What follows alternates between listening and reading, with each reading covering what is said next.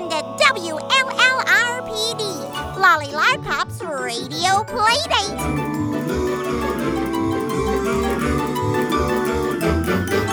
I'm Lolly, and I'm five. She's five, she's I'm Lolly, and I'm five.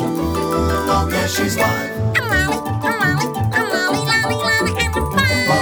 She's five. I'm Lolly, and I need candy to survive. Candy to survive. Candy, yes, she's five. Lolly. I'm five. Take it away, Granny Doc. Well, thank you, Lolly. Welcome to I'm Not Old, I'm History. We're going to be talking to people that are fascinating, and they're going to be sharing little bits of their lives, telling stories that make up our history. Now, today's talk is amazing. We're starting with Debbie Spinney. Now, she's married to Carol Spinney, who plays Big Bird and Oscar the Grouch on Sesame Street. We went and visited Debbie, and Debbie shared with us a memory that turned out to be so magical and so wonderful, we had to share it with you. You know, I always say I'm not old, I'm history, because I feel like these lines on my face are just storylines. And I'd like to talk about family and stuff. Now, your father made history, and people don't even realize it. Tell me a little bit of something about your father, Deb. Okay. My father's name is Gene Gilroy, and he married my mom, Joan, and had 6 kids, of which I am the oldest. We were kind of like the Cowsills who never became famous because we would all stand around the piano and just sing, and my mom sang too, and we were a very musical, singing kind of family. We still are, but we miss the heart and soul of it, which is my mom and my dad. He was just the most gentle guy. He would come up every night, tuck us all in, and tell us stories that he just made up off the top of his head, and he could whistle really great. So if the flying saucer was coming down, he would just do all these weird little noises, and we'd all think, oh my God, this is Debbie, great. you just made that noise yourself. Okay. You can make flying saucer noises. I'm going to try it.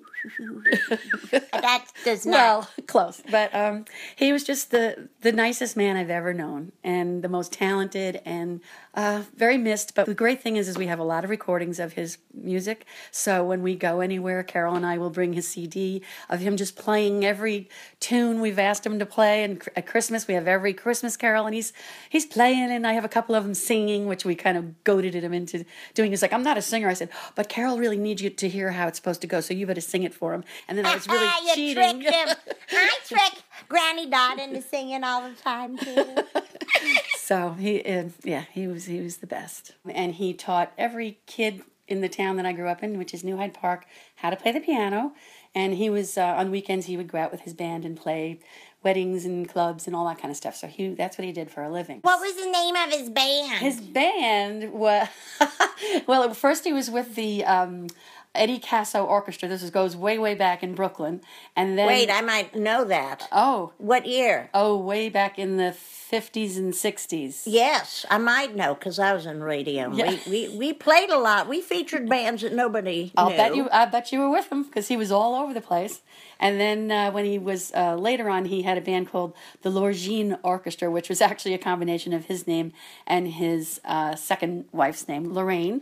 And she would sing and he would play with the band. And probably his most proud moment of all was he wrote a song, specifically a lullaby, for Big Bird to sing.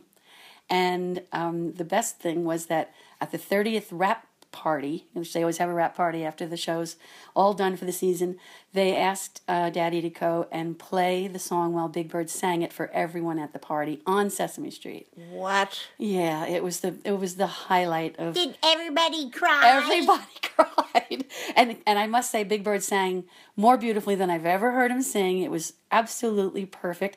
They had a big white grand piano for Daddy, and the most poignant thing is that, well, number one, they taped it, so I have it, and it's forevermore. I can watch it over and over. But 2 months after that, he passed away. So It was... He got his wings, his Big Bird he wings. got his Big Bird wings. And if you watch the tape of it, which happens to be on the special features in the I Am Big Bird DVD, it's so beautiful, and you hear Daddy playing it. And if you could see it, you'd see the biggest smile on his face that I think I've ever seen. And in the very end, Big Bird leans down and puts his head right next to Daddy. And the smile is worth $1 million zillion. Did he write this before he knew Big Bird? No, he wrote it actually. Kathy Lee Gifford was doing a lullaby special on TV, and she had wanted Big Bird to come on and sing his favorite lullaby. So when Carol was asked, what's your favorite lullaby? What would you like Big Bird to sing? Carol said, I don't really know, but my father-in-law is a musician, and he's already wrote him one song, which was Merry Christmas Wishing Well, which he sang at Lincoln Center, to like the Christmas tree. So he knew that my dad could do that. And Merry Christmas Wishing Well. I gotta find that. I gotta. Oh, I have that. We'll play that too. Oh, my goodness. It's beautiful. And so we knew that he could do the job. But so Carol called up my dad, and he said, Gene, do you have a lullaby that I could sing? And my father said, oh, gee, I never wrote a lullaby. I'm sorry, I don't have one. So Carol was like, all right, well, he hung up, and we talked about it. We were like, all right, we'll figure out something. We'll pick something. So that was in the evening of whatever day it was. And then the first thing in the morning, the next day, the phone rings, and who is it but my dad? And he says, Carol, remember what you asked me yesterday? And Carol said, yeah, I asked you if you had a lullaby. And he goes, I do now. And so Daddy stayed up all night and wrote this lullaby, Go to Sleep, Little Children. And it's so lovely. I've got the chills right now. I'm starting to get really teary. I am also teary. And it's beautiful. And like I said, Big Bird sang it the most beautiful I think I've ever heard him sing anything. So we're real proud about that. Debbie was kind enough to give us a copy of the music, and Paul Rudolph did a beautiful arrangement, and we asked Leslie if she would sing a little bit for us.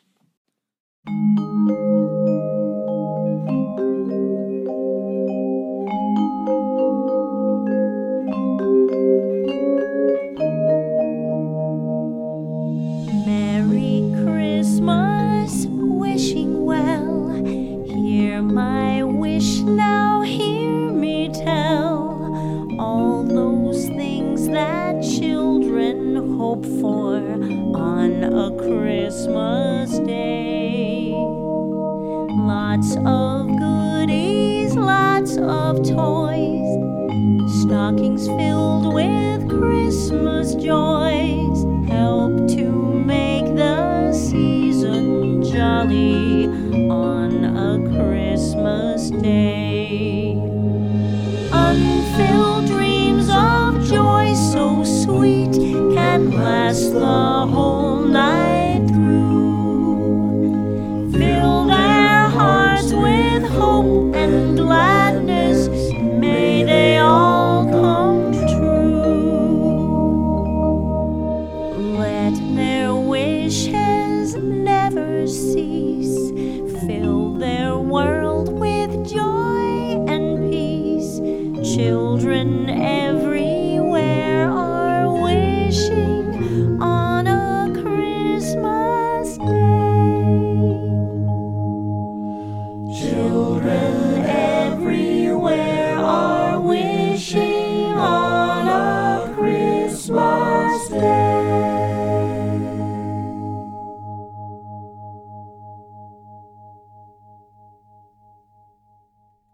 Thank you, Debbie, for sharing this powerful memory and this beautiful song.